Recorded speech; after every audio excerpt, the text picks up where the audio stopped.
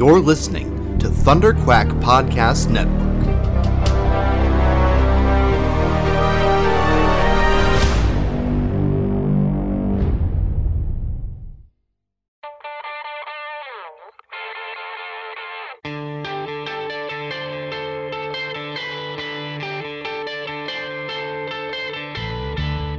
Hi, this is Simon Furman, and you're listening to the Epic Marvel Podcast.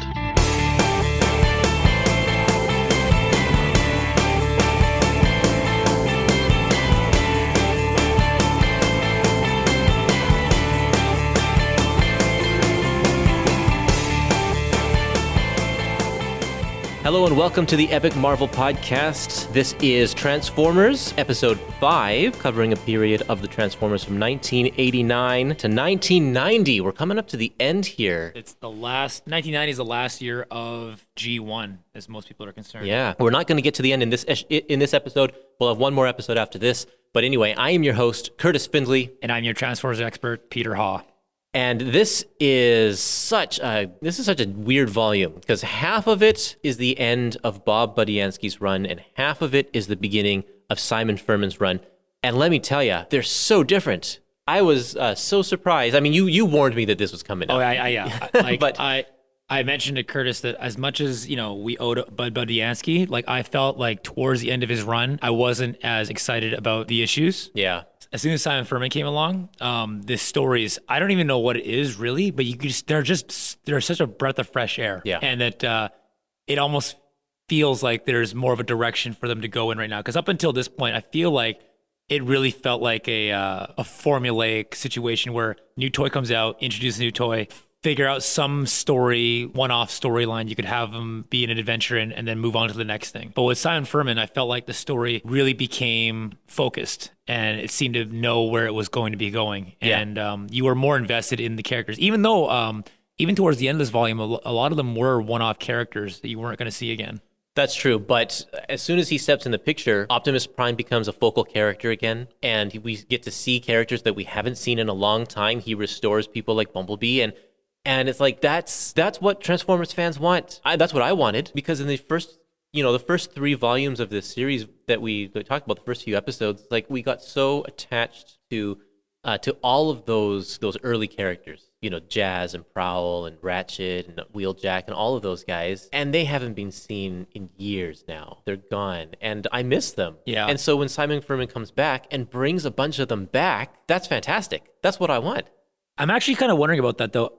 Did he bring them back? Because at this time, in this era, this toy series, there was a situation where they brought back Bumblebee, Jazz, and Grimlock in a new toy version. I remember when the commercial came out for this, it was the Pretender Classics. Right. And they were hyping up the fact that it was the original characters coming back. And I wasn't sure, was that the toy department that did that and then Simon Furman got to run with it, or was it Simon Furman's idea? I don't think so. I'm pretty sure it was the toy department, yeah. And just like Bob had to go with what was going on with the toys, Simon did as well. But it worked to his advantage. And he grasped it and ran with it. You're not going to pass up the chance to bring back Grimlock, right? No. I mean, even to this day, no one cares about, re-releases of the later series of Transformers. Everybody wants the original line. Of course. The ones from the first few years. Yeah, well, that's who made the big splash. That's what people were attached to. So there are some characters that do appear later on that are not part of the original Earthbound Autobots, like Impactor, who do become popular. But for the most part, most of these characters that we are seeing in the comics at this point, they're one-offs that you don't really ever see again, that no one really cares about. I know, I certainly didn't care. But by the end of these, even toward the end of this volume, when I first started reading these Transformers comics, I made a point of writing all of the names down as they came along and trying to keep track of who's who. But now I just don't care. By the point we're at in this series, whenever there's these all of these new characters that come on, it's they don't matter. We're never going to see them again. I don't pay attention carefully to who they are anymore. Yeah. There's just too much. And I mean, even the fact that I have to have an encyclopedia of every single character. Yeah. Right? Yeah, I wouldn't worry about it too much, Kurt. Yeah, the X-Men are getting to be that point now as well. There's so many X-Men. Oh, man. Okay, so I have some listener comments for this particular volume. I asked on social media for people to give some feedback about the issues found within. Will says the best thing about this volume is also the best thing that ever happened to Transformers. Simon Furman takes over, and he's the best writer ever, with James Roberts a close second when he wrote IDW's More Than Meets the Eye. And then Gavin says, I completely agree with Will. My first comics reading experience was Transformers UK with Simon Furman writing. When he took over the US title too, he created an epic tale from 56 to 80, 80 being the last issue, which utilized a huge cast, interweaving numerous plot points and building up to one of the greatest single issues of any title I've ever read, number 75. So that's going to be in the next volume. We're not going to talk about that one in this issue. That's an interesting point. You said you're not exactly sure what it is that makes Simon's different. Simon's story is different. Later on, like I think you remember, I've read these a long time ago, so I do know how good they become. But just in this volume alone, you can see the contrast between their storytelling. And if I was to actually look at this point in this particular volume, I couldn't put a finger on exactly what it is he does different so much. I mean, like, he's still doing the trope of introducing the new toy, give him a story arc for one episode, and then moving along. But there's something else happening there too, and I can't quite put my finger on it. Well, he slowly is introducing subplots, and that's something that Budiansky really didn't do. There's these subplots with Optimus going through his, existential crisis. There's the whole Ratchet thing that actually takes several issues to go. The fact that it's an ongoing story, even from kind of the beginning, is something that's different in this book. Well, see, that's the thing. Is it different, or is it just more of what we liked at the beginning? Because remember, there was that whole period near the beginning when it was just Ratchet by himself. That's true. Right? Yeah. And we've had I feel like it's stuff we have seen before, but it feels fresh somehow. Maybe it's because we haven't had it in a while. That could be. He also takes all of these characters off planet, which I know that they were off planet for the big battle in space around issue 50 and such. But these last few issues, wrapping up Budiansky's run, are all Earthbound. There's dealing with wrestling and all this kind of stuff, Earthbound situations. Let's get back to the kind of the cosmic scope. And especially toward the end, we're introducing more of the lore of Transformers that Bob really didn't touch on at all. So that's kind of cool. Let's see. Another comment here is from Stephen Gerard. He says, Simon Furman is Primus, a true god of the Transformers. His writing brought together all of the points from the series so far, as well as the UK stories, into one almighty epic story and conclusion, and then continued it for another 5 issues to give another amazing ending. And then Brad says, in a death as shocking as Prime's death, I was in near tears as a kid when the star of the comic book died, but it was not Optimus Prime, it was, I don't want to say it because it's a spoiler, but the character who bites the bullet in this volume here. He was more affected by that one than Prime's death, which I guess is true. Prime's death was in a video game. It was really not a great ending for that character. I think we mentioned this in the last episode. Optimus Prime dying is a meme now. Yeah, that's right. There is no weight to that death anymore. We're all waiting for it to happen every time there's a new incarnation. But the character who dies in this volume, which we'll get to when we talk about that issue, way better of a story, I think. Yeah. Yep, definitely.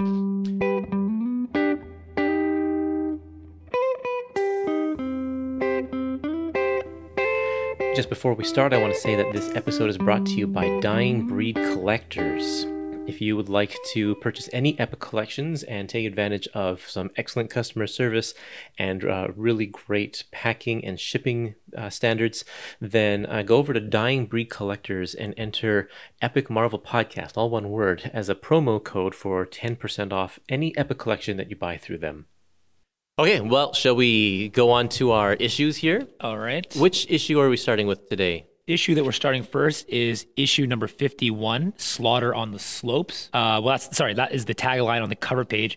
You see a headless Fort Max at a ski resort with a couple of pretender animals chasing him. And the issue itself is called The Man in the Machine. Now, Kurt, one thing I want to point out, first of all, and this always made me wonder, is this real or is this fake? This is the first issue that introduced the new logo for the Transformers. So up until this point, and if you, any listeners out there are the younger generation, and you're used to seeing the current logos for Transformers, they're based off of the original G1 logo. This was kind of later on in the run. They kind of tried to make the logo look a bit more, how shall I say, high tech. Yeah. I don't really know how to compare the two, but the script is different. And I remember when I first saw toys at the store using this logo on the packaging, I was wondering if they had made knockoffs of the original Transformers. Oh, yeah. I wasn't expecting. I mean, like, yeah. Anyway. With a logo change, you expect like a new direction or whatever, but it really is kind of just the same old. This story revolves around Spike, and this is kind of the last time we're going to see Spike in a long time. A very long time, actually. Now that I'm trying to remember what happens in the next volume, but I don't think we're going to see the Witwikis for a while. Yeah. So, and Buster's not in this volume at all. Oh no, he is. There's a brief moment here on page 9. Oh yeah, one panel where where's he and the Sparkplug? We get to see the father and two sons, and basically Spike's quit being a headmaster, and he's having nightmares about Cable's trying to get him to come back, and he's like, nope, I'm not doing this anymore, and he wants to go skiing. You'll have to correct me if I'm wrong here. I was so sure during the Headmaster saga that when a human becomes a headmaster, they're like part robot. They're not wearing suits. They're not wearing suits, yeah. So how can you just quit being a headmaster? I think they retconned that. Yeah. But, I mean, even, on page 10 of the top panel, you see Spike being fitted with panels, and it looks like they're welding it onto him. Yeah, right.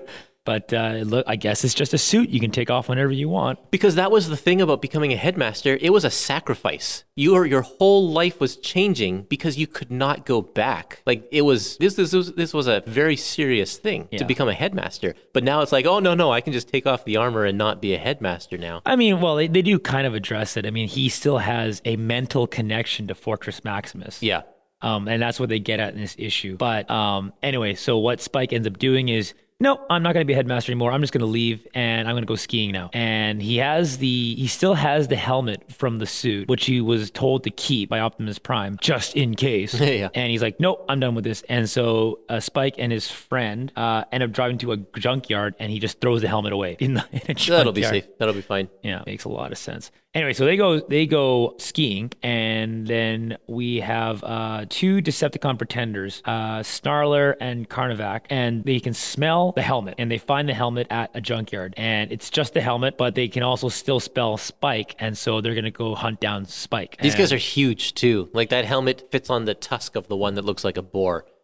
And they're just walking around the city or whatever, and just being huge. They can still smell them, and they chase them up to the slopes, and then sure enough, they get into a scuffle, and Spike realizes the error of his ways, that even without the helmet, he still has a kind of a connection to Fortress Maximus, and he ends up calling the body of Fortress Maximus down. It's kind of selfish, I think, on Spike's part to just give up being a headmaster, because then doesn't Fortress Maximus not have any ability to function? No, he doesn't. He doesn't work. So it's like Fortress Maximus is a sentient being, and Spike's like, yeah, I don't care about that. I don't want to be a headmaster anymore. Anyway, Spike realizes he needs Fortress Maximus, and so he calls him down using, I guess, a kind of mental connection, telepathy or whatever.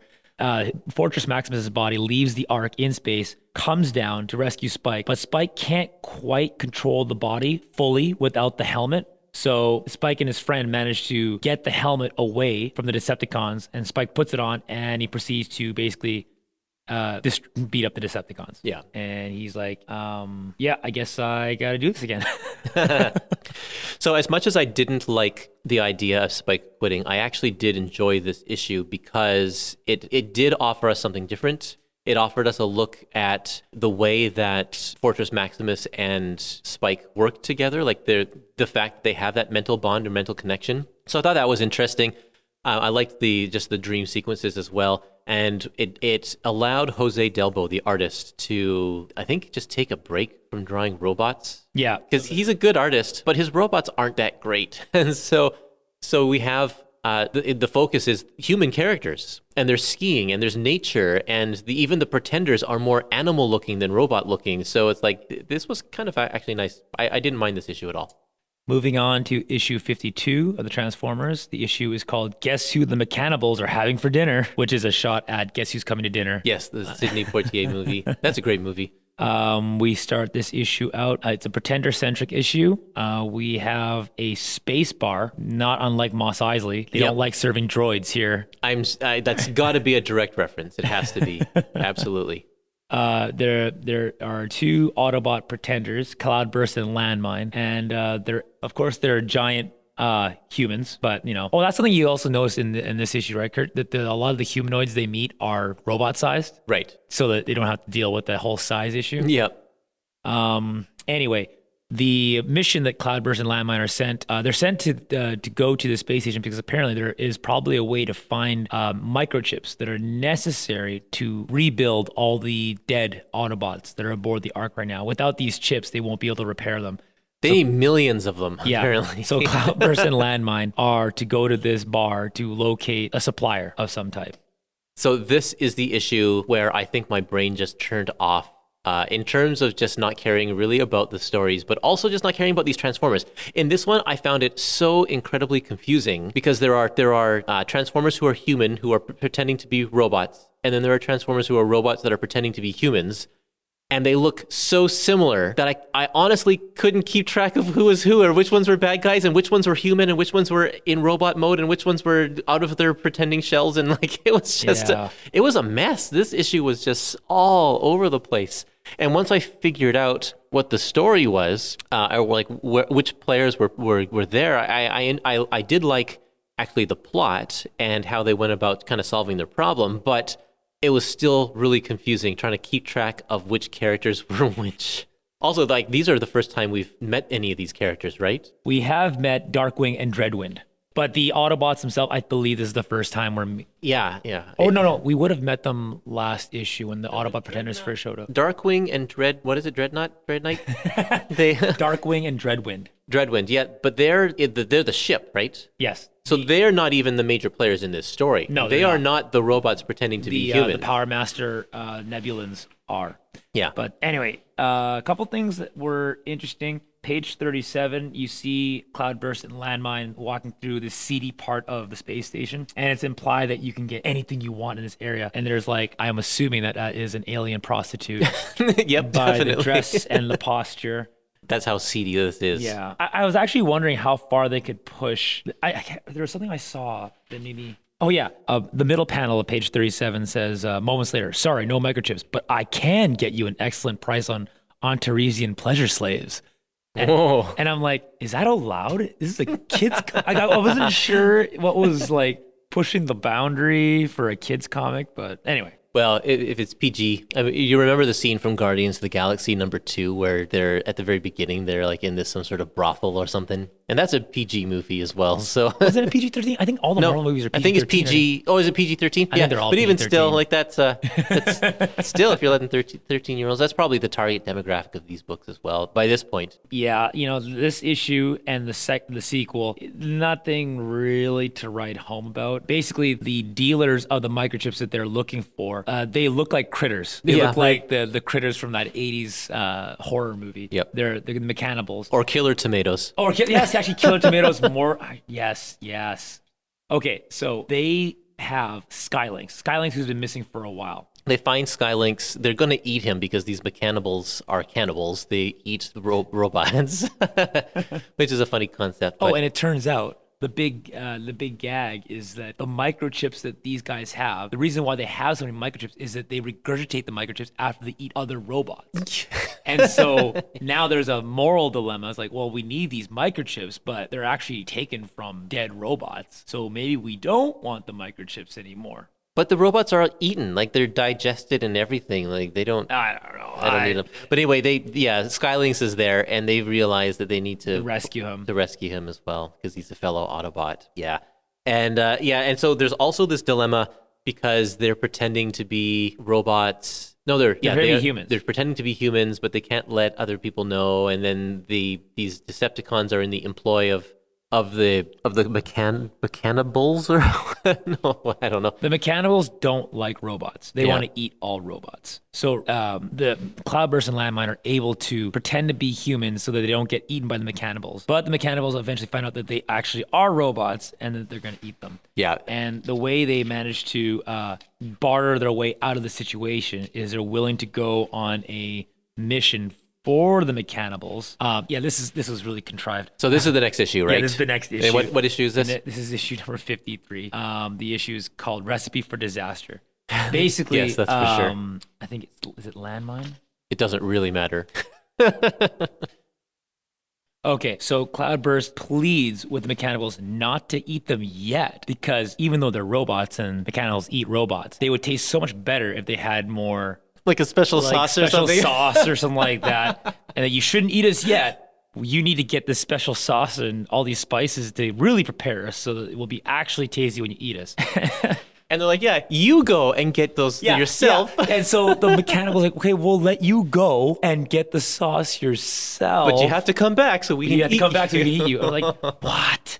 But and I'm like, why would they just let them go? And then I realized, they have I think they had a hostage or something. Oh, is it Skylynx? Skylynx is their hostage? No, Skylynx got away already, I think. I don't know. Yeah, Skylynx already got away. I can't remember what exact incentive they had not to double cross them. Oh, here you go. That's right. Because the human that they met in the previous issue was being held hostage. Oh yeah. The human who was friends with Skylynx. It's just such a mess. But anyway, that is all whatever. What is kind That's of only fun, the first few pages of the story. What is kind of fun though is that to get the crystals that they need to, make themselves into gourmet meals is located on this planet called Phoemax. And when they land, it looks like it's inhabited by a bunch of like Neanderthals. Funny enough, they are the exact same size as Cloudburst and Landmine. And when Cloudburst and Landmine look around, they find this cave that leads into this paradise, run by a bunch of, it looks like Amazonian warriors. And men are forbidden to be in this land. Apparently on this planet, men are those Neanderthals, but the women are like gorgeous-looking Viking women. And men are forbidden from coming into this place. And the men are buffoons. Every now and then, if a man proves himself worthy enough, then he will be able to go to the women's area, which is bountiful, and they're even allowed to mate with the women. That's how apparently they choose their partners. And so Landmine and Cloudburst end up meeting the head, I guess, Your Highness. What is it? The head Phoemaxian. The head Phoemaxian. And after going through some rigorous tests, Cloudburst manages to win over Milady. But he's a robot. Disguised as a human. So she's like, you can have anything you want. And this is what I'm wondering about. Like, this is a kid's comic. What are we talking about here? Anyway, he tells her, no, you know what? As much as I appreciate, everything, I can't be your mate because I'm a robot. Yeah. And so he sheds his skin, comes out, and she's like, what? You tricked me? Pulls out a sword and decapitates Cloudburst. Oh, man. I love it. And I love the appropriately placed sound effect balloon as well over top of where the decapitation happens. Yes. It's a little sensor it was an there. Adam West clonk. Anyway, what ends up happening is Landmine, meanwhile, he manages to talk his way out of getting killed by her as well, and basically tries to explain that Cloudburst is actually a really good guy, and manages to change the queen's opinion, and she realizes that, no, you know what? That was my own fault. You guys are actually really good guys. Here, I gotta make it up to you. And so she gives them all the crystals that they need. And so they end up trying to leave. Darkwing and Dreadwind show up, and Skylynx takes care of them because Skylynx owes Cloudburst and Landmine for rescuing him earlier. The Autobots end up back at the base where the Mechanibals are, and do they get the microchips? Okay, so this part also didn't make any sense to me. So the Cloudburst and Landmine return to the Mechanibals with the crystals, and they don't want the microchips now. What they want the Mechanibals to do is to use the microchips to rebuild all those robots that they have, quote-unquote, recycled. In other words, eaten. And if they don't do this, then Skylynx is going to eat Dreadwing and Darkwing, which... Who cares? Exactly. How's that motivation? I don't understand how that matters. And then they just Also, leave. It's not something an Autobot's going to do. No, I know. It doesn't make any sense. Anyway. So those two issues, they were so out there and just so confusing and contrived and ridiculous. I've liked a lot of the Budiansky stories, but these two were just not good. It was just... Oh man, just ridiculous. Next issue, we're having another King Kong reference. Yeah. Issue 54. The issue is called King Kong. King Kong. Scorponok has a base somewhere in the swamps of New Jersey, and underground. It's an underground base. And he's got more monster pretenders, shooing away any humans that show up to investigate what's going on. This issue introduces us to the Micromasters. The Micromasters were a line of toys that came out during the 89 run. And I remember when they first came out, you would buy them in these little blister packs that had 4 Transformers each. And this was capitalizing on the popularity of another toy that came out a few years earlier than this, known as Micro Machines. Oh, I loved Micro Machines. So for you younger viewers who don't know what a Micro Machine is, Hot Wheels, by the be all end all, is still the king of little miniaturized cars. But for a period in the middle of the 80s, these little toys called Micro Machines, made by a company called Galoob, which were, I'd say, half the size of a Hot Wheel, that you would, they were the dominant miniature toy car in the world for like a year, 2 years or so. And these Micromasters are not as small as the Micro Machines, but they were small nonetheless. Smaller than the mini-bots from earlier. Wait, you got to say what the connection between Micro Machines and Transformers is. The spokesperson for Micro Machines also happens to be the voice of Blur in Transformers the movie. Yep. John Machida was the voice of Blur, and he was also the spokesperson for Micro Machines. And he was known as like the world's fastest talking man. Anyway, so in this issue, we get to finally meet the Micromasters for the first time. I remember the ad campaign for this, Kurt. It was like there was, I vaguely remember there was a Scorponok standing in some sand, and the Micromasters show up, and they basically drive up Scorponok and cover him like a swarm of ants, and then Scorponok falls down. And I was like, oh, that's so cool. I still have 4 of them actually upstairs. I'll show it to you later. Sure. Anyway, they show up because now there's no longer a space bridge. They have a new kind of transport system. It's just teleportation. Transdimensional warp is what they call it. It's new and untested, but they're able to they don't need a space bridge anymore. And so these are the new reinforcements that Optimus Prime calls in from Cybertron, because so many Autobots have now died. They need more guys to fight in their place. And the Micromasters show up. And at first, everyone's shocked because they're so small. Now, here's something. The Pretenders' reasoning I didn't particularly like when it first came out. It felt really ham-fisted. This one I buy. They were asked, why are you so small?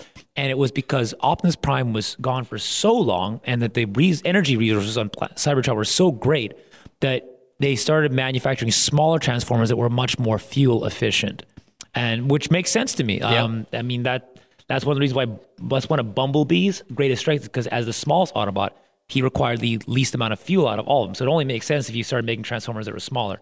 And even later on, in Beast Wars, I mean, if you don't remember, the characters in Beast Wars, which takes place way, way, way in the future, they're about the size of us humans. In the future or the past? The future and the past. Yes. But it's after the quote-unquote great upgrade. Yeah. I remember when I was watching Beast Wars, I thought that they were just regular-sized Transformers. Turns out that no, they're the size of humans, because there was that one episode where you saw them compared to the original G1 characters. They're tiny. And that's right. It makes sense. I mean, we're smaller than dinosaurs. We don't need as much food. There's not as much, right? Yep. So it only makes sense that they evolve. Which also brought up something else. I always thought, I guess at the time when I was a kid, I didn't think about this, but now you wonder, Optimus Prime is 4 million years old. I mean, there's even a throwaway line later on this issue where Blur says, I'm about 4 million years old. Why does technology stagnate in Transformers? Anyway, the Micromasters show up, and it seems like they're a rowdy bunch who just want to not follow orders. The Decepticons' plan is to create some kind of weather machine, and they're going to gather energy that way. The Micromasters are going to go thwart their plan when they find out that the weather machine is going to basically decimate half of New York City. And along the way, they meet a plucky reporter who knows about them or something and wants to help them. Yeah, and so this issue, again, was another like, oh man, I just don't care about new Transformers, and we're getting a whole bunch of them. And Optimus isn't even himself in this one, because now he's binary bonded with High-Q. And so like High-Q keeps popping up, and like, I don't want to see High-Q, I just want to see Optimus Prime. And I don't care, what's this new Transformer, the Micromaster's name? Yeah, exactly. What's his name? Just didn't care about him either. And he's got a bad attitude. He's like, I don't know, he's full of angst and whatever. And then it keeps going. Next issue, the Interplanetary Wrestling Championship. Come on. It's funny. In the issue, there is they literally do wrestling promos, and it's funny because some of the names that they use, like fictional names, but I think one of the wrestlers, the ones that calls out the Autobots, his name is Jake. Jake the Snake. Jake the Jackhammer Jackson. And as soon as I saw the word Jake, the first thing you think of is Jake the Snake, and even the character himself kind of looks like Jake the Snake. He's got like this long hair, and he's got a mustache, definitely, and he's talking trash at Road Handler, and says that he could beat up Road Handler. All this stuff about saving New York City, I could have done that, and challenges him to a wrestling match. And then after all the bravado and the cameras are off, he actually just talks to him like I guess a real wrestler would. There's like, okay, that was really good. Now let's figure out how we can make this thing work. Yeah. And they start practicing wrestling with each other. It's like, and since Road Handler is basically the size of a human, they are able to have this mock wrestling match, even though Road Handler weighs 90% of a ton. Yeah, right. He teaches Jake how he can lift him up by helping and assisting in the throw by jumping, and it's just weird, man. I wasn't even sure what the point and what the lesson was learned at the end here, because in the end he becomes like the idol of millions. Because he becomes this huge wrestling star. I don't know how much time passes here because he gets so famous and he has a fan club and everything. Yeah. And then it's like, then he realizes that, he's got a higher purpose or a higher calling, and he just leaves it all. It's funny because even Lord Zarek shows up with his own Micromasters who challenges him to a wrestling match. Right. I'm like, what are we doing here? Like, what is? And Lord Zarek's in a suit, and he looks like Ric Flair when Ric Flair was wearing his suit. I don't know. It's definitely a big homage to, at the time, the WWF. Yeah. Yeah, there is just so much going on here that I didn't care about this. The interesting part about this one also is that Bob actually does the pencils for the first half of this book. He is an artist himself, and he draws several of the covers, but he's never actually drawn interior Transformers issues until this issue, his very last issue. And so if you look at it, one of the things, actually, I'll play a clip of him talking about this as well. Editor Don Daly was in a crunch. He didn't have an artist for that issue, and he was begging me to, can I draw it? He knew I was an artist as well. And the fact that I didn't have issue 56 to write, 55 was my last, so it gave me a little more time in my schedule to allow me to do that. But I really didn't want to draw comic books while I was working as a full-time editor. So I had my 9-to-5 job. I was writing a book a month, Transformers. I was occasionally drawing the cover to Transformers. Most of the covers I did not draw, I did layouts for. So even if I didn't have the credit as being the artist on it, I did the layout and gave it to another artist to draw. So I had my hands on a lot of different things. And having made my living for a little while as a full-time Marvel artist in the early 80s, and comparing that to to also writing a monthly comic book, it takes so much, at least for me, it takes so much more time to draw than to write a comic. So it was a real almost impossibility to consider drawing the book, writing the book, and having a 9-to-5 job. Wow. So that's why you only saw that last issue. And even that issue, I don't think I even drew the whole issue. I did the layouts for about half of it. So at this point, before we move on, I want to play 2 clips. I'm going to play a clip from Budiansky talking about finishing up his time on Transformers and passing on the baton. And then I'm going to play a clip from an interview I just did the other day with Simon Furman talking about him stepping into the U.S. comics after having been a part of the UK side for so long. Now, having said that, there were, during those years, a couple of times Simon visited the Marvel offices. We met, he said hello, we got along. He was happy to work on the Transformers overall, and happy to meet me, and happy to meet the editorial team that worked in the Transformers. And then eventually, in 1989, early 89, I took a vacation over to London, had lunch with Simon, and told him I was ready to leave the book. Would you like to take over? And he was like, yeah. He jumped at the opportunity, and that's how he became the regular writer on the American book, which wasn't by the way, that's not my job as a writer to find new talent. That was really the editor's job. But I'd been begging the editor for probably about a year, like, find another writer for this book. I'm ready to move on. Oh. And I had other ideas I wanted to pursue, and I was getting burnt out on continually having to bring in a slew of new characters and move aside all these old characters that I was developing and having fun with. it was becoming a little bit of a burnout for me. So I was looking to move on, and the editor Don Daly was the name of the editor at the time, and he kept begging me, please stay.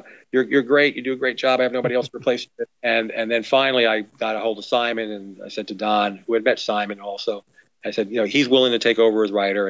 And so it was a win-win, and not only was I quitting, which is what I was ready to do, but I was able to find Don a more than adequate replacement, a great replacement in Simon.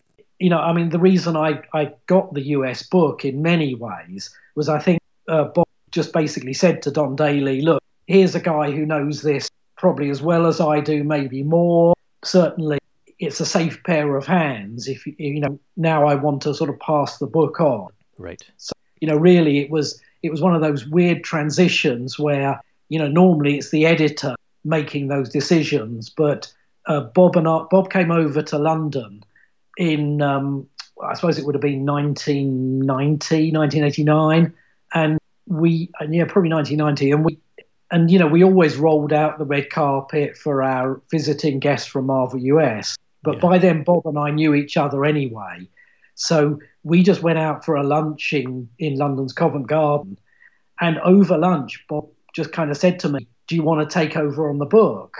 And then he more or less went to Don, as far as I know, and said, look, Simon can take it on. So it was just a weird, casual almost transition. But I think Bob just wanted as much as anything to leave the book and Don, and not leave Don high and dry with having to sort of bring a new writer in who didn't know the brand and didn't know Hasbro.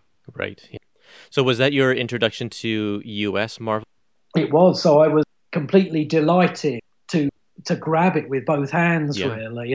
By this point, Transformers as a toy line was kind of in its last gasps, really, of new releases of toys. It was winding down, and Hasbro's attention was a little more on other brands and newer brands.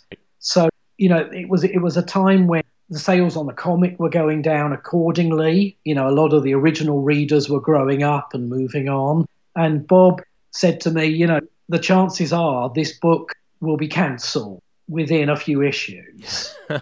Yeah. And that's okay. I always prefer that kind of level of honesty anyway. For sure.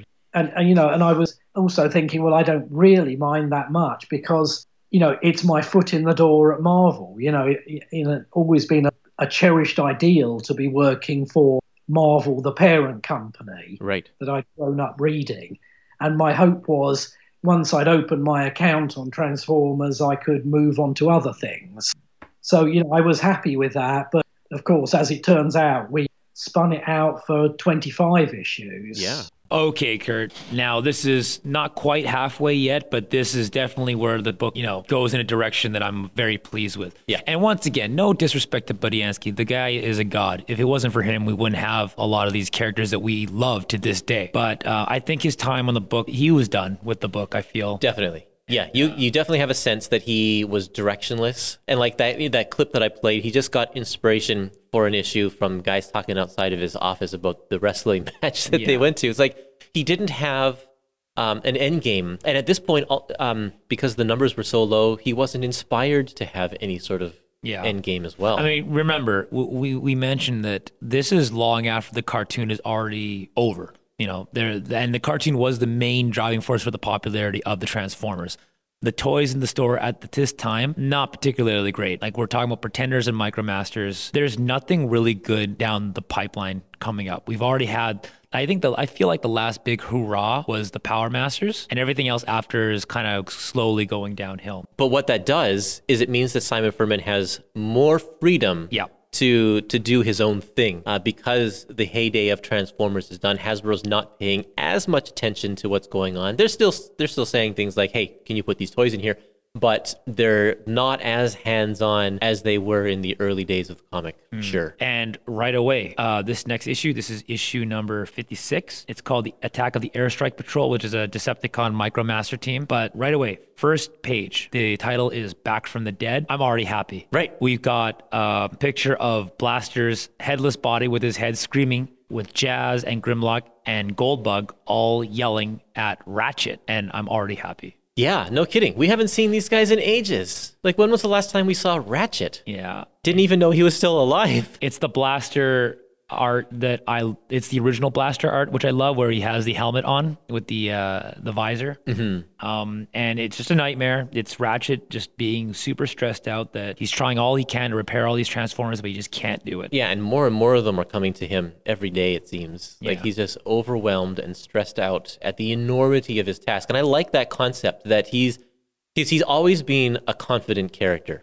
He does his job, and he's been kind of the loyal guy. To see him have struggling with this is also something that's new that Simon Furman is bringing to the table. When we first started doing this podcast, Kurt, you mentioned you were shocked at how Ratchet is such a big character. Right. He's beloved, and he's a common denominator for sure. And so Ratchet is trying to figure out what the heck he can do. How is he supposed to fix all of his friends? Everyone's depending on him, and there's nothing he can do about it. Now, Decepticon Micromaster Airstrike Patrol shows up, and they start wreaking havoc, and it seems like there is some kind of ploy at work here. The Decepticons, the Micromasters, they attack this there is a showing for a new type of refueling plane, the B-204. It's being showcased by the American military. And the Micromasters show up to take control of the plane, to which, of course, Optimus and the few Autobots that are still left on the Ark have to go and intervene.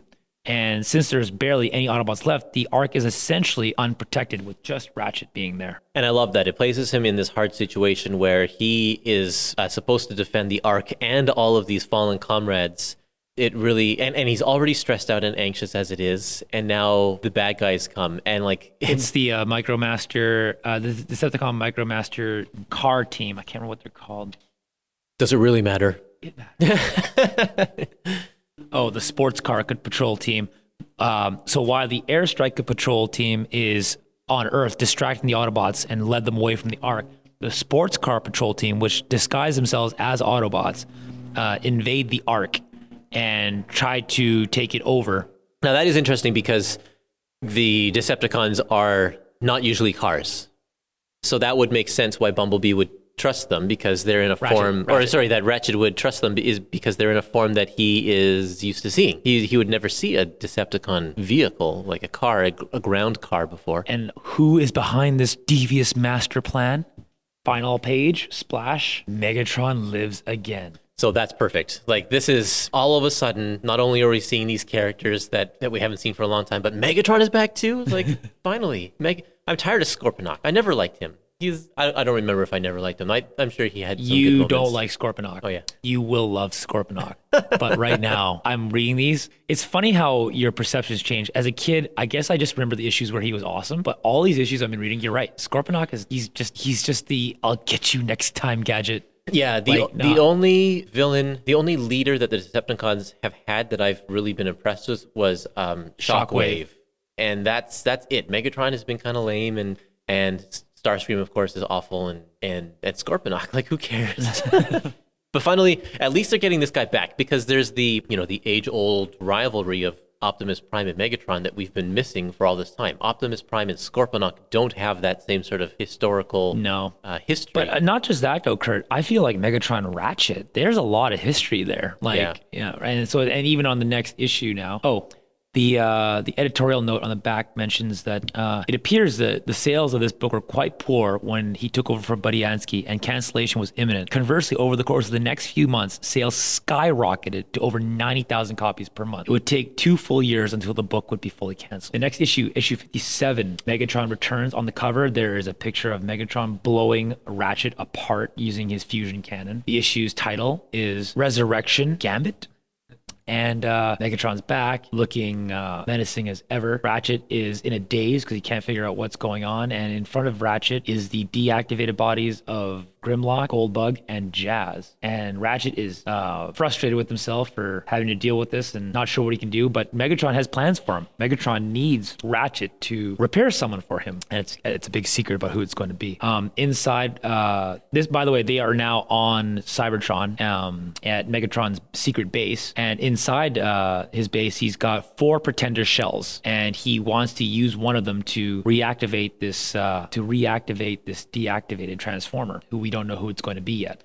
Optimus, back on Earth, realizes there's some kind of trick and that him and Scorponok are both being played right now. By who, we do not know, or they do not know. And Ratchet wants to know, how is it possible that Megatron is even alive? He should be dead. I mean, for all accounts, he was dead. Turns out that the last time we saw Megatron was going through the dimensional space bridge, and an explosion destroyed him. Turns out the explosion just kind of threw him back onto Cybertron, still alive, but barely, and I like this part, he ended up back in the dead end. Yeah. From that first issue Return to Cybertron, where all the junked out Transformers are hanging out. And because of all the damage that Megatron suffered, he doesn't quite remember who he is and wanders around the dead end for a long time.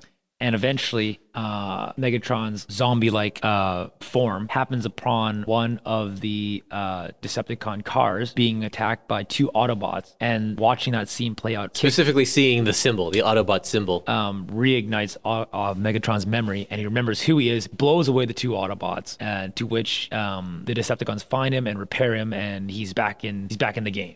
That's totally a comic book story right there. It's like, that's the Green Goblin story, Norman Osborn story. Megatron, this part, I don't know why they did this. You gotta wonder, what is the plan here? But anyway, the robot that Megatron wants Ratchet to repair, out of any robot in the entire universe, is Starscream. Yeah. And we're like, what?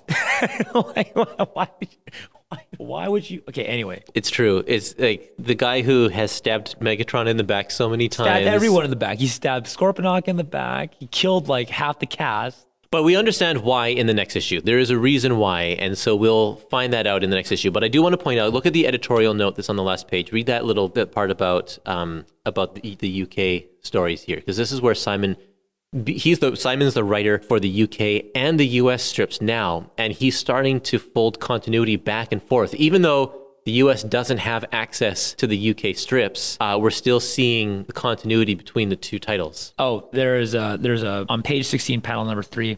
The mission Earth that Dreadwind and Darkwing undertook is dealt with in the UK tale Race with the Devil, issues number 215 to 218, where they retrieve Starscream's shattered body and meet the real Ghostbusters. This is one of the rare instances where the US title makes reference to the UK continuity. Yeah, so I think that's pretty cool. And that story, unfortunately, is not collected in the Transformers Classic the UK Classics volumes yet, because they haven't reached that point they haven't released that volume yet. Hopefully they will, but it seems like that line is dead. Oh, is it? Yeah, they haven't published a new volume for a long time. Darn. Okay, so next issue. This is issue number 58. I remember seeing this issue on sale at my comic shop, and I never bought this one just because of the cover. It's not a striking cover. It's kind of weird. It's like they blew up a small picture of Optimus to be huge, so like the line quality is really dense and blotchy and stuff. I was definitely of the age where if the cover didn't look interesting, I didn't buy the issue. Yeah, you only have so many dollars, right? And so this one, I mean, in retrospect, it does kind of look cool now, but as a kid, I just didn't buy this issue.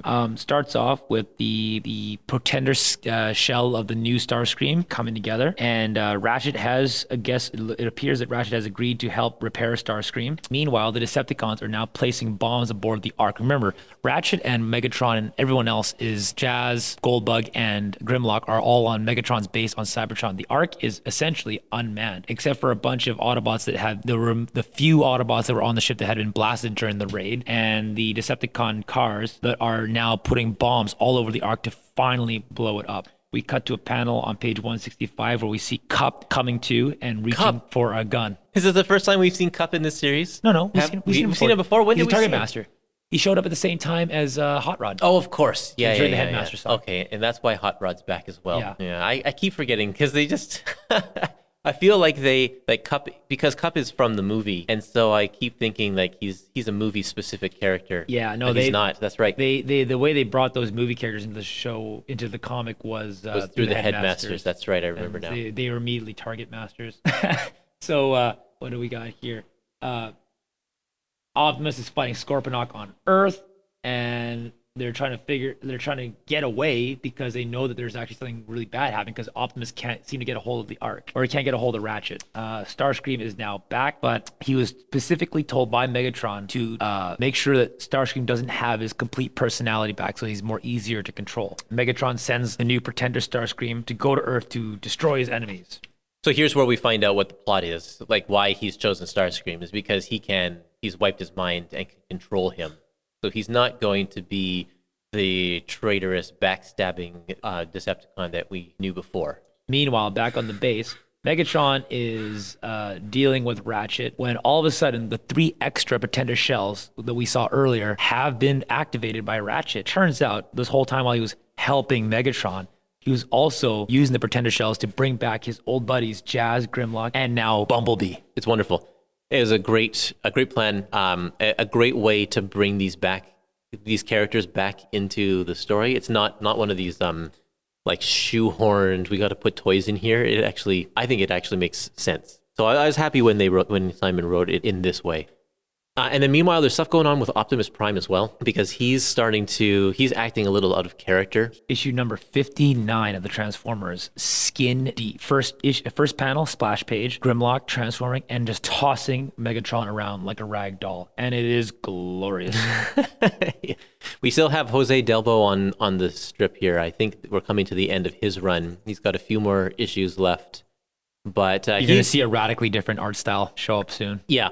And the thing about Jose is that he's very consistent. Like he actually has a style that is, I don't know if his style is different when he's not doing Transformers, but he works very well in line with Don Perlin, who did the book for many years before this. But I just find his stuff is just stiff because he's working off of model sheets and stuff, and it's just hard to do. They're fighting, and it's addressed right away on the bottom of page 182. I was going to say Goldbug, but it seems like I'm back to being Bumblebee again. Oh, well, it doesn't matter. One or the other of me will blow big holes in you if you don't let Ratchet go. And Ratchet, I think he says... he makes some line about, like... I'll call it a personal preference. I always did prefer your original form. Right. And that's good. I think everyone preferred the original form. Yeah, everyone did. Because these are classics, and so they're basically fighting on this base. And one thing I did like, bottom of page 187, when they realized that the bombs, so the Autobots managed to take back the Ark from the Decepticons. But it looks like it's just Blur and Cup. Oh, and Joyride's there too. But the problem is that the bombs that have been placed on the Ark, they can't be deactivated. There's nothing they can do now. And then there's a throwaway line on the bottom of page 187 where Blur goes, "Oh, no. I'm only 4 million years old. I'm too young to die." And then I thought, they finally turned Autobots into Micromasters. That took 4 million years to figure out to do that. I mean, it's just like, why is like we got Moore's Law where everything doubles in speed every 18 months or something like that? That's right. How is it possible that these super advanced robots just kind of stayed the same for 4 million years? Well, 4 million Earth years, though. How many Breens is that? But it's just a comic. We let that go. It always ends up just being that. But and so Optimus is starting to have some existential issues here. He's thinking to himself, like, why are we fighting? Fighting's pointless. I'm just harming people. And he goes through a little character arc, which one of the things that I appreciated about Simon is that he really downplayed all of the headmasters once he got on the book. Like I know Zarek comes a little bit later, but we're not dealing with Haikyuu anymore. He never mentions Haikyuu in this volume. And I don't know if he'll do that again down the road, but Optimus is Optimus. And he's maybe not acting quite like Optimus, I think, should or would, but he's dealing with some internal issues here and is going through some stuff. What did you think about that choice of downplaying all of the human characters? Yeah, I don't really like them. The Nebulans, yeah, I don't care for them. It's back to robots. People always want the robots. It's right. That's what we want. Even Spike and Buster's Sparkplug, meh. We can tolerate them because they're original, but I mean, like, really, the point of those characters themselves are to introduce us to the world and be our proxy in the storyline, so that they can ask the questions that we want to ask. But at this point in the book, you don't really need those characters anymore. Right. We're just watching them do robot stuff, and we know exactly what they're doing. We don't need it explained to us anymore. So I think that I think it makes sense that their characters are done, and I don't want to see Nebulans. The book is called Transformers. I want to see robots. Nebulans in disguise. Ratchet being Ratchet. Ratchet's awesome. Ratchet is totally awesome.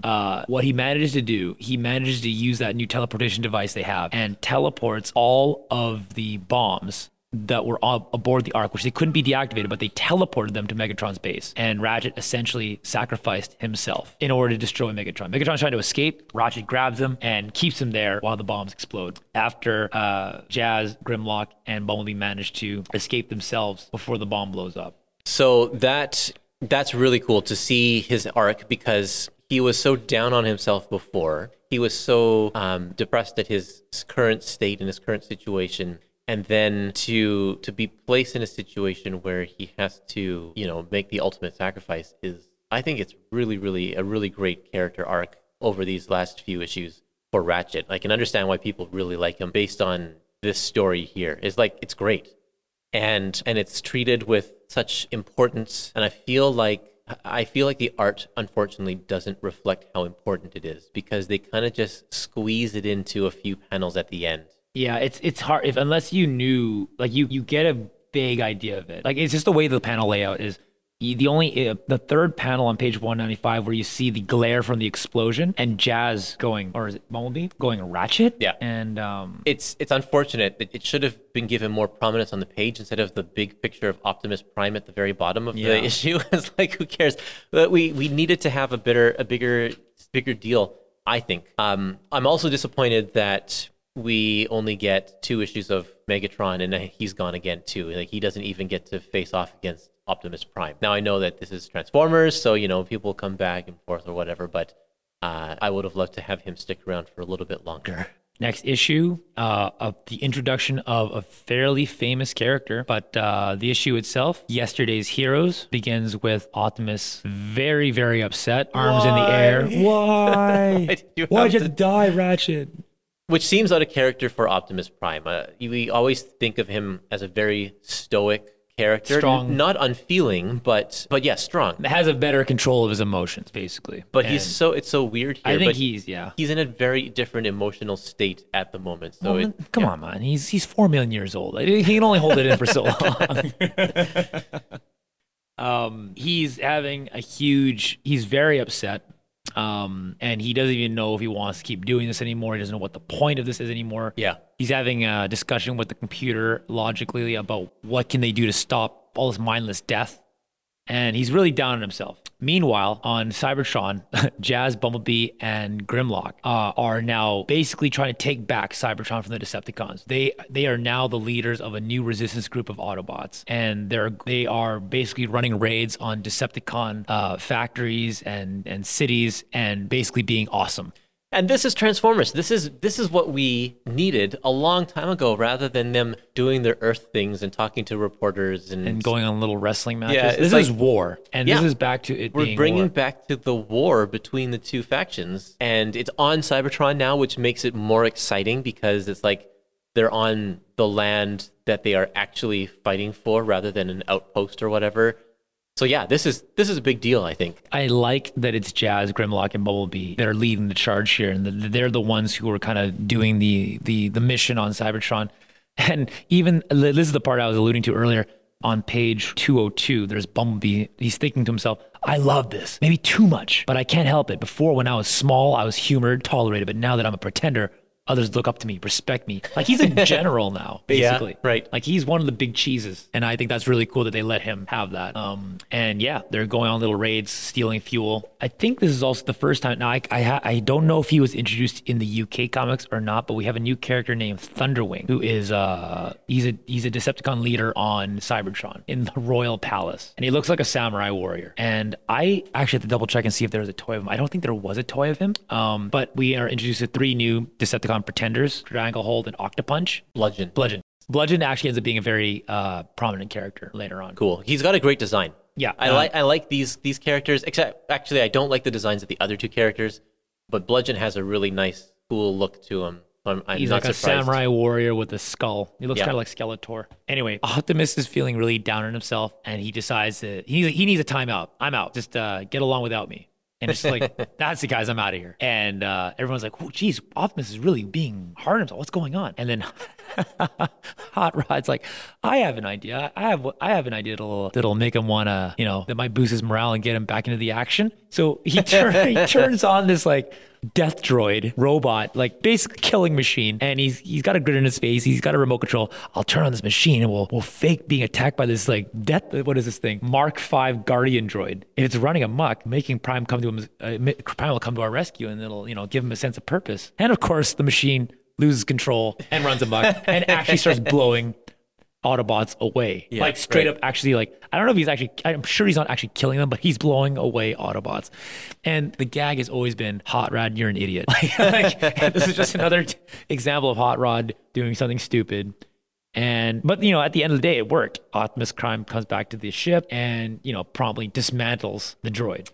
Other characters that are in this issue, this character I'm pretty sure is from the Simon Furman UK run. It's the Emirate Zaron. Yeah, apparently he is from the UK stuff, and we're going to get some references to things like Iacon and Hydrus 4 that are already established in the UK strips that Simon is now bringing into the US stuff. And for me, who's never read any of the UK stuff, or you too probably, it's like they're coming out of nowhere. Like all of a sudden, everyone has all this respect and reverence for this Emirate, and we've never met him before. Yeah. But I guess Simon Furman has already established his character. Now that I'm reading this is the first time, because I've read Emirate Zaron later on. I never got to see his intro, so to see this being his intro, but it's not even his intro. It's not even his intro. That's the thing. I'm reading. I'm like, man, if I would be totally confused if I saw this guy for the first time. Like he seems to be some big guy, but we really know Autobot group, and we know nothing about him. We don't know anything about Cybertron really in general. They don't spend a whole lot of time on Cybertron, so I mean, I can just assume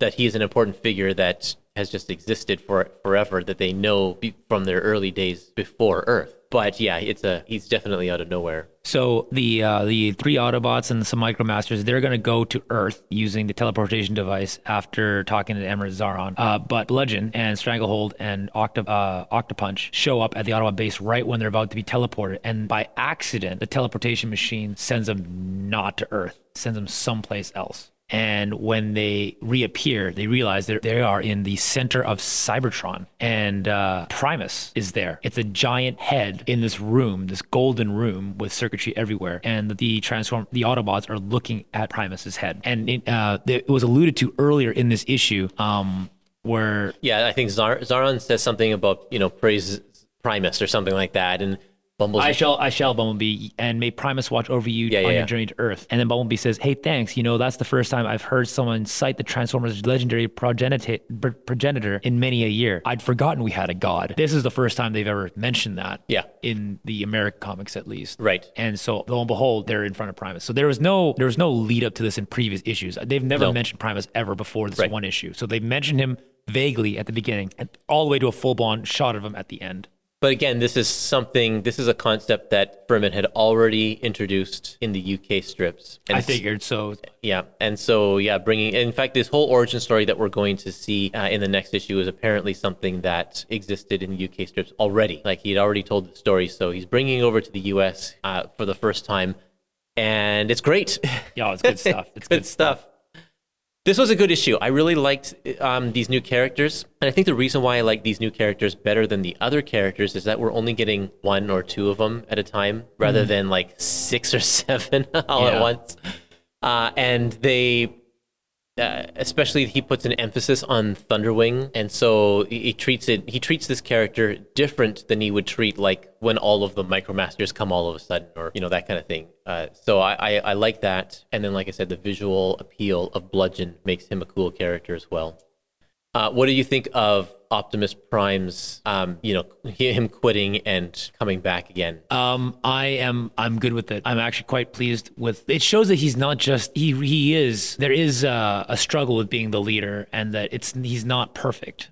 And that there is an ongoing struggle in his own self about how to, do the ends justify the means? It's not so black and white anymore. I remember an issue, I don't even remember which issue it is, but they showed one of his early days, a flashback of his early days as the leader, and people didn't trust him at the time to be a capable leader and that kind of thing. Do you remember that issue? Yeah. And I feel like that we were so far removed from that Optimus, And because all we really know of him is the very confident leader. And yeah, like you said, being able to see him in a different light and actually have some character development is really nice because he's the leader. We need to see some more personality from that character. Okay, let's keep on going here to this next issue, which is a really great one.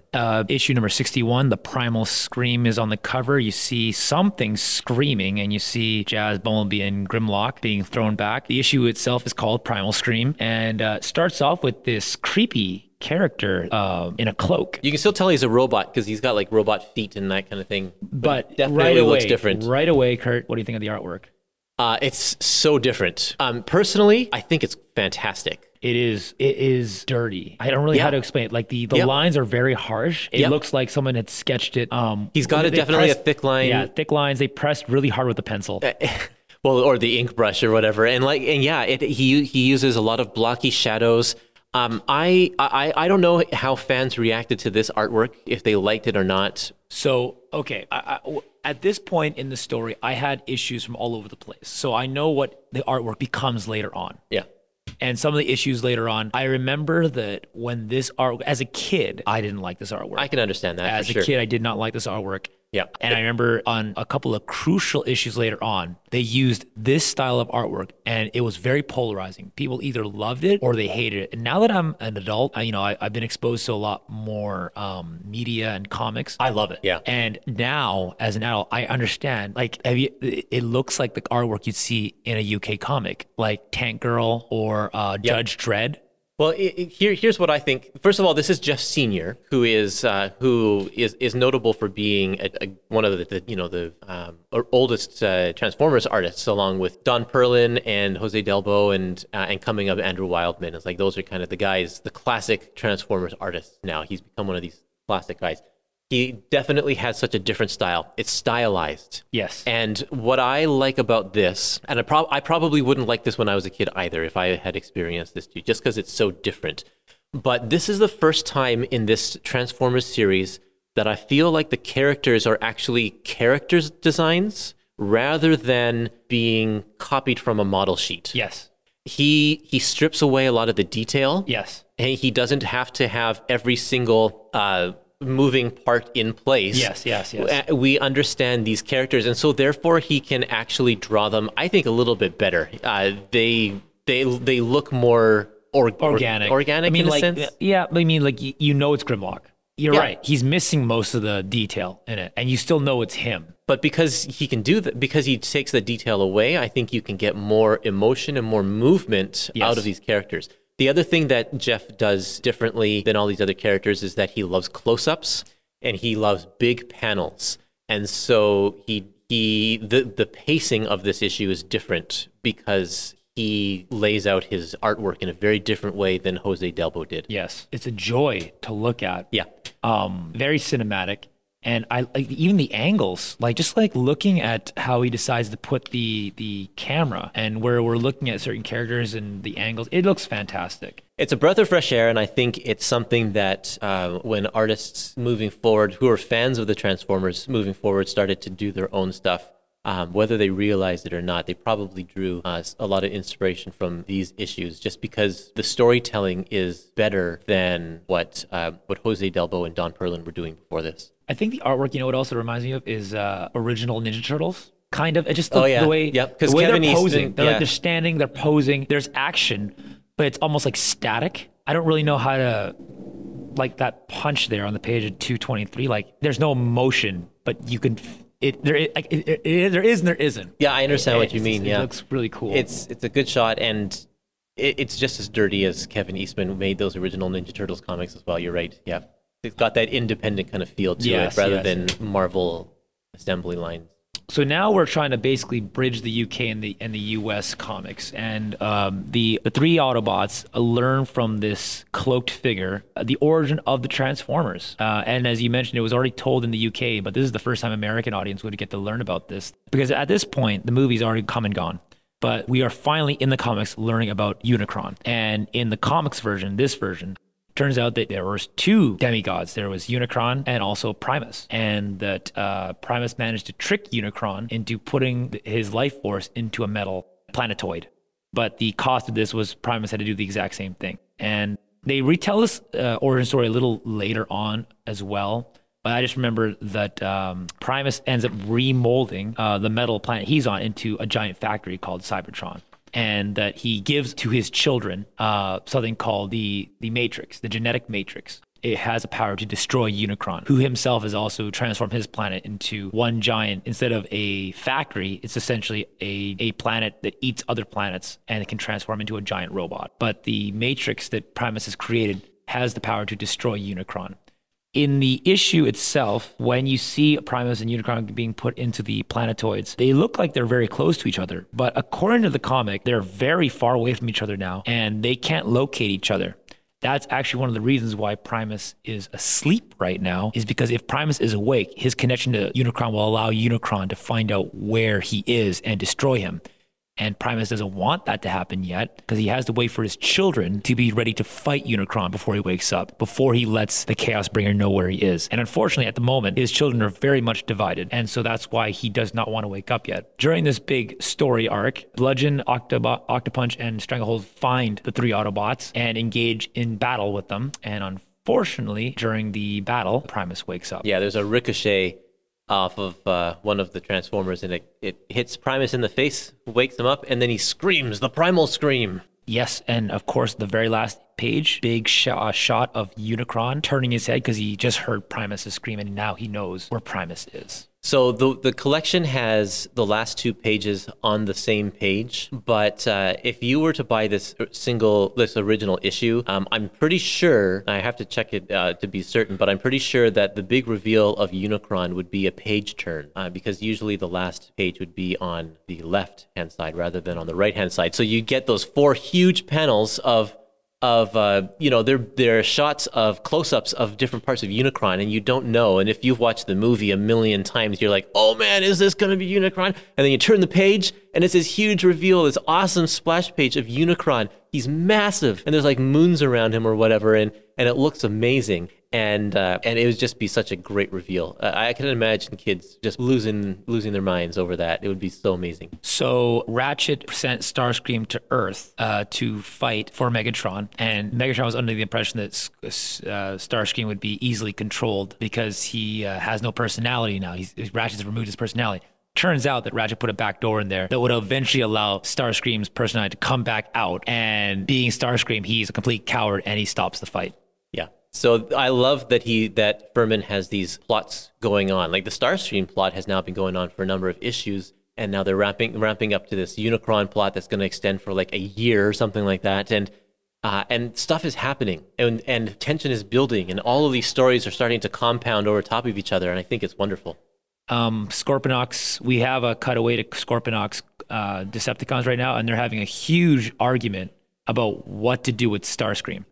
That's something that we actually didn't mention in the last issue, is that Scorponok, through Zarek, teamed up with Optimus to stop Starscream or to take care of some sort of threat or whatever. And so his faction is like not trusting Scorponok's decision-making because he teamed up with Autobots. And also they're upset that he's, for some reason or another, decided to keep Starscream around, even though Starscream has almost twice succeeded in destroying everybody. Yes, that's right. And his whole reasoning is keep your enemies closer. Keep your friends close, but keep your enemies closer. Yeah.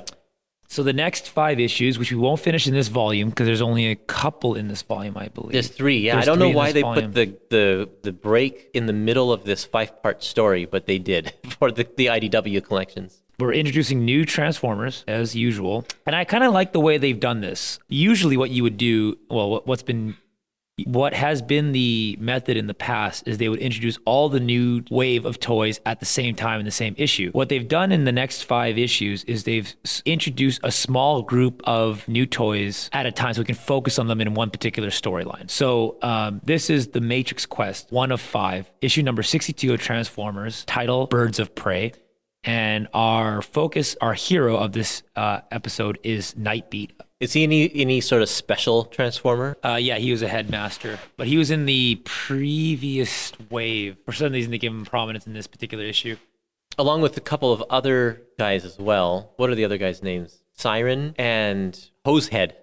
Well, who's going to name a toy Hosehead? Come on. Mom, I really want Hosehead for Christmas. The Autobots have now found out about how Primus's scream in the last issue has basically given Unicron the location of Cybertron, and that without the creation matrix, they won't be able to defeat Unicron. Now, here's where they try to blend the two several different continuities together. In the original Marvel comics, Budiansky called it the creation matrix. It was never an object. It was just some kind of life force that only Optimus Prime had.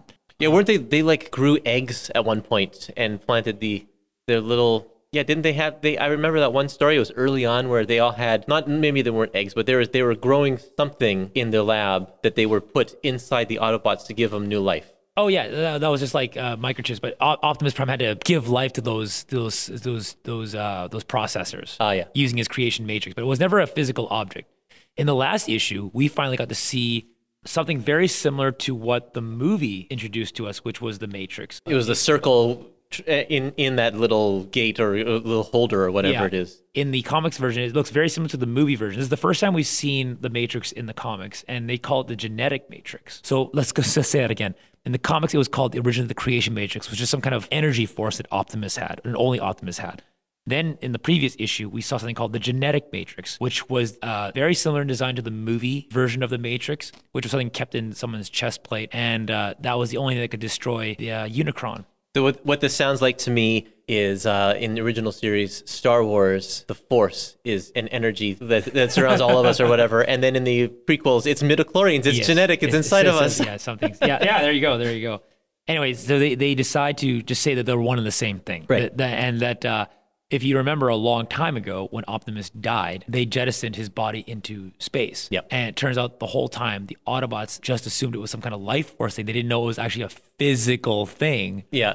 That was in Optimus's body. Where's that body now? Yeah, and now they don't know where the body is, and they need that body back so they can get the actual physical Matrix. And so that's the Matrix quest right there. And I think this is brilliant. I absolutely love diving deep back into a little plot point from many, many, many issues ago and making that a relevant thing. Like that's what Chris Claremont would do in X-Men and that kind of thing. And like, so this is my comic geek kind of just swelling up here, because it's like that's so awesome that he's reaching so far back and it's like tying stories from in the past into what's going on now. I love it. And so Nightbeat and his cronies are on this planet, and it is the whole issue is basically a film noir issue. Yeah. And I'm not gonna lie, I had a little bit of trouble following the crosses and the double crosses, but it was basically a Transformers issue that ripped off the Maltese Falcon. Yeah.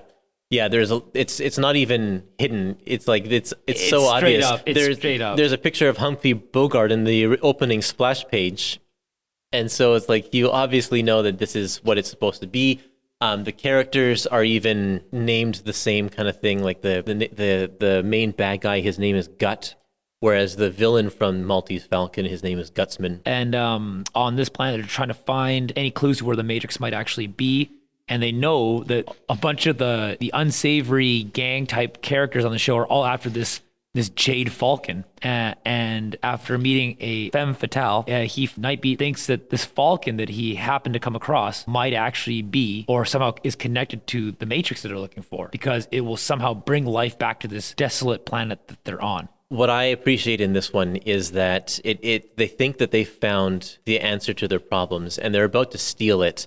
And this is the whole like stealing cultural artifacts and taking them to museums kind of a deal. It's like Nightbeat realizes that by taking the bird for himself and depriving the city of its own uses, he's no better than the bad guys. And so he leaves it and he puts it back in its spot, and then it starts to reform and revegetate the world again, bringing life back to the world. So I thought this was a really nice ending. And this whole Matrix quest, like these first 3 issues, I haven't read the last 2 because they're not in this volume, but these first 3 issues they're essentially standalone stories with an underlying underlying quest. Yeah. And so it's okay, I guess, that only 3 issues are in this volume.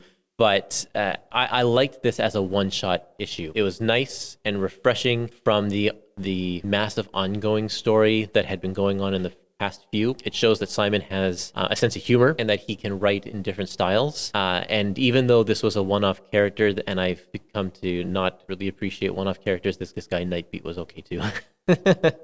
It was also still drawn by Jeff Sr., so his gritty style worked really well with the film noir aspect of the writing. Like it really complemented each other. Yeah. The next issue, instead of film noir, we've now moved on to the Western. And we have Jose Delbo back, and this opening splash page with these new Transformers here, it's like, I've just gotten used to Jeff Sr. with his sort of deconstructed way of drawing Transformers, and now we have our paper detailed drawings back, and they just look stiff again. Yeah. It's like, we're back to that. They're on this is another group of Transformers that are on a different area searching for the Matrix. Kings of the Wild Frontier. That's a reference to Davy Crockett. Yep. The issue begins with the three Autobots coming to this planet, and they see, it looks like three humanoid alien characters. Desperados, maybe. Desperados, yeah. Chasing after what appears to be an innocent little boy, alien boy, bald, green outfit. And of course, the Autobots see this as bullying and intervene. Oh, and the three Autobots are Override, Backstreet, and Dogfight. Triggerbots. Oh, and what are Triggerbots? These are quick lever action spring-loaded weapons. These dynamic warriors are sure to send the Decepticons running. With their flip-out weapons and lower price points, the Triggerbots were affordable replacements for the Autobot mini cars or Throttlebots from 1987. Oh, okay. So they're the deluxe size Transformers of this time period. This story was kind of fun. It was a classic twist ending there. Yeah, the twist ending was I appreciated it. I thought it was pretty good. It was, it kind of gave itself away. I mean, it kind of kept looking at the camera and winking at you. Yeah, that was unfortunate because they could have just kept the whole thing a secret. Yeah. But it was a good plot ploy in the middle because the Transformers are welcomed into the home of these aliens. Who they had just rescued from the Desperados. And they stay the night, and then the next day they're like, okay, we really got to be on our way to find the Matrix. And the next day they're like plowing the field, and like all of a sudden they plan to stay longer. It's like, what's going on? So it's a good mystery, the way that they started it out. And it turns out, of course, it was the whole, as you progress through the issue, you start to realize quickly that the Desperados were actually the good guys, and that the aliens themselves, the farmers, are actually the bad guys, and that they were actually shapeshifters and manipulated the Autobots to stay on the farm to work for them by using some kind of mind control. And that, in the end, the Autobots end up killing the entire family. Yeah, which was like, it's brutal. I was like, what? Like, they even show there was the last page on page 277. He blows one of them up, and then and then he comes out of the house and he's like, Matrix, forgive me. He gave me no choice. What about the others? Don't ask. Yeah. It was us or them. Oh man. And I'm like, what? Well, yeah, and that was the end of that issue. Another fun issue. These issues are all only 16 pages because they had a few of the profiles at the back that they collected later on into the Transformers Universe miniseries. And same with the Budiansky issues as well. They were all 16 issues as well. But the way that Simon writes is so well paced that they just seem like a breezy read. They're really easy to read compared to those earlier issues in this volume. I ate them up. I had a lot of fun, even though it's like really we're in the Wild West with Transformers. He made it work, and it was still enjoyable. I love these old movies. I love movie references, and this last issue in this volume, issue number 64, Deadly Obsession. It harpoons one of my favorite movies. There's two references here. There's two references, but one movie references the other in a way anyway. So yeah, it's a double hit. Yeah. All we know is that there are three Autobots. Is it Longtooth, double header, Longtooth, and Pincher, double header. Oh, one of the things about these old these are pretenders, right? Yep. And because they look like human. In these early issues when Jose Delbo was drawing the pretenders, like when Bumblebee and Grimlock and them come back, the humans still look like robots. Like they draw the face so angular, like it's obviously not a real human. But then the way that, I guess this is still Jose Delbo, with Al Williamson inking this issue. This is amazing because Al Williamson was one of the greatest inkers at the time. So it's a treat to have him inking, I guess just the first 4 pages. That's kind of disappointing. The rest of it's not him. But anyway, these guys actually look like human, but then we have a guy named Doubleheader who has 2 heads. So there's no way that he's going to pass as a real human. The issue is basically about how these 3 Autobots ended up on the sea planet, and a animal that should not exist anymore, that should be extinct, has come back. And it's basically a mechanical whale of some type. In fact, it takes Longtooth's leg. Yeah. And so now Longtooth is obsessed with catching this thing. It's a direct reference to Moby Dick, in case you didn't know. But the thing is, what I found super amusing about this is that, it's essentially Moby Dick. The whole issue is about Longtooth just becoming obsessed with trying to catch this creature. The reason why this is even on the Matrix quest is because how else could this creature possibly, that's basically extinct, all of a sudden reappear? There must be something similar to the Matrix at work here, something that gives life.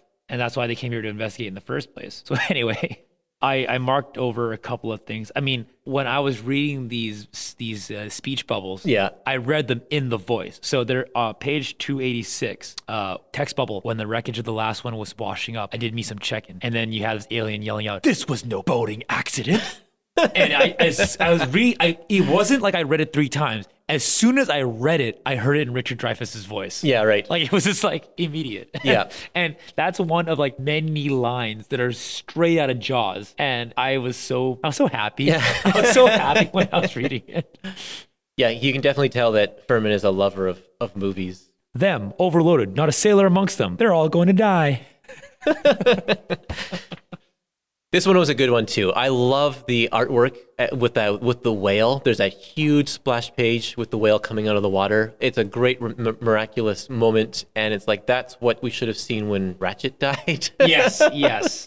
And I also like the narration boxes. Right. I'm sure this has been done elsewhere, but when I'm reading this, I think I wanted, part of enjoying writing any comic is having fun yourself. Yes.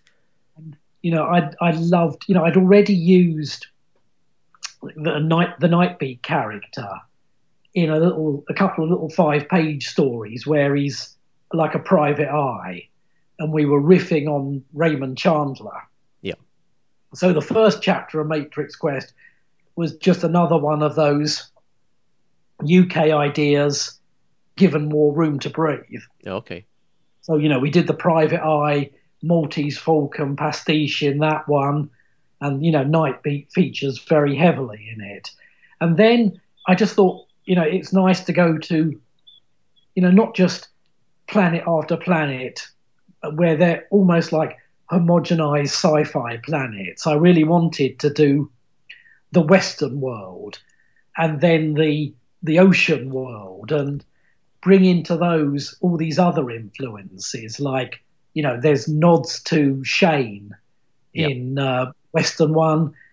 The Deadly Obsession one is obviously Moby Dick. Yep. But as somebody pointed out recently on social media, there's a whole page that's a big reference to Jaws. Right. Where boats are turning up in a harbour and the harbour master's going spare and saying they're all going to sink. Yeah. And so I was just having fun. And then the sort of next part is aliens and an alien. And so, I suppose like anything, you just want to be enjoying it yourself and hope that enjoyment then translates itself to your readership, who can kind of get how much you're enjoying it and enjoy it themselves. So as a volume, this one was maybe 2/3 good, 1/3 not that great. Yeah. Would you say? Yeah, I would agree with that. But the thing is, it's nice about it is that the great stuff is how it ends. And you're gonna see Kurt by the next volume, like it's the best stuff. It is my favorite part of the Transformers, the next 2 volumes. Well, it's actually, for us, it's going to be volume 6, and then there's only a few issues in volume 7. And we've already talked about the rest of volume 7, which was the miniseries. Yeah. So in the next episode, we are going to tackle the rest of the issues. We'll combine them all into one big long episode, and we'll get that right for you. I'm excited. I think it's going to be a lot of fun. You see what I mean, though? Oh, you yes. see how it's totally changed. And Absolutely. Anyone like Simon Furman, like, yeah, he saved it from getting canceled. Like, I mean, it eventually did get canceled anyway. It and did, I think but the that's story just between a now product of the time. and the cancellation, you're gonna get the best Transformer stories. This is the good stuff here that's coming up. I can't believe it. It's just like, it's such an about face. It's so drastically different. And it's like, why haven't we had this the whole time? I mean, we kind of had it the whole time. We had good stuff. The Like, don't early get me stuff wrong. was really good. But yeah, it needed this kick in the pants. And I'm glad that they reached out to Furman, who was doing good stuff in the UK strips, apparently. And I mean, Simon has built his whole career around being a Transformers writer because of this stuff. And it's just remarkable. Wow. Thank you once again, Peter, for being part of this conversation. All right. Thanks for having me. This is fun. Totally. And we'll see everybody next time. See ya. Bye, guys.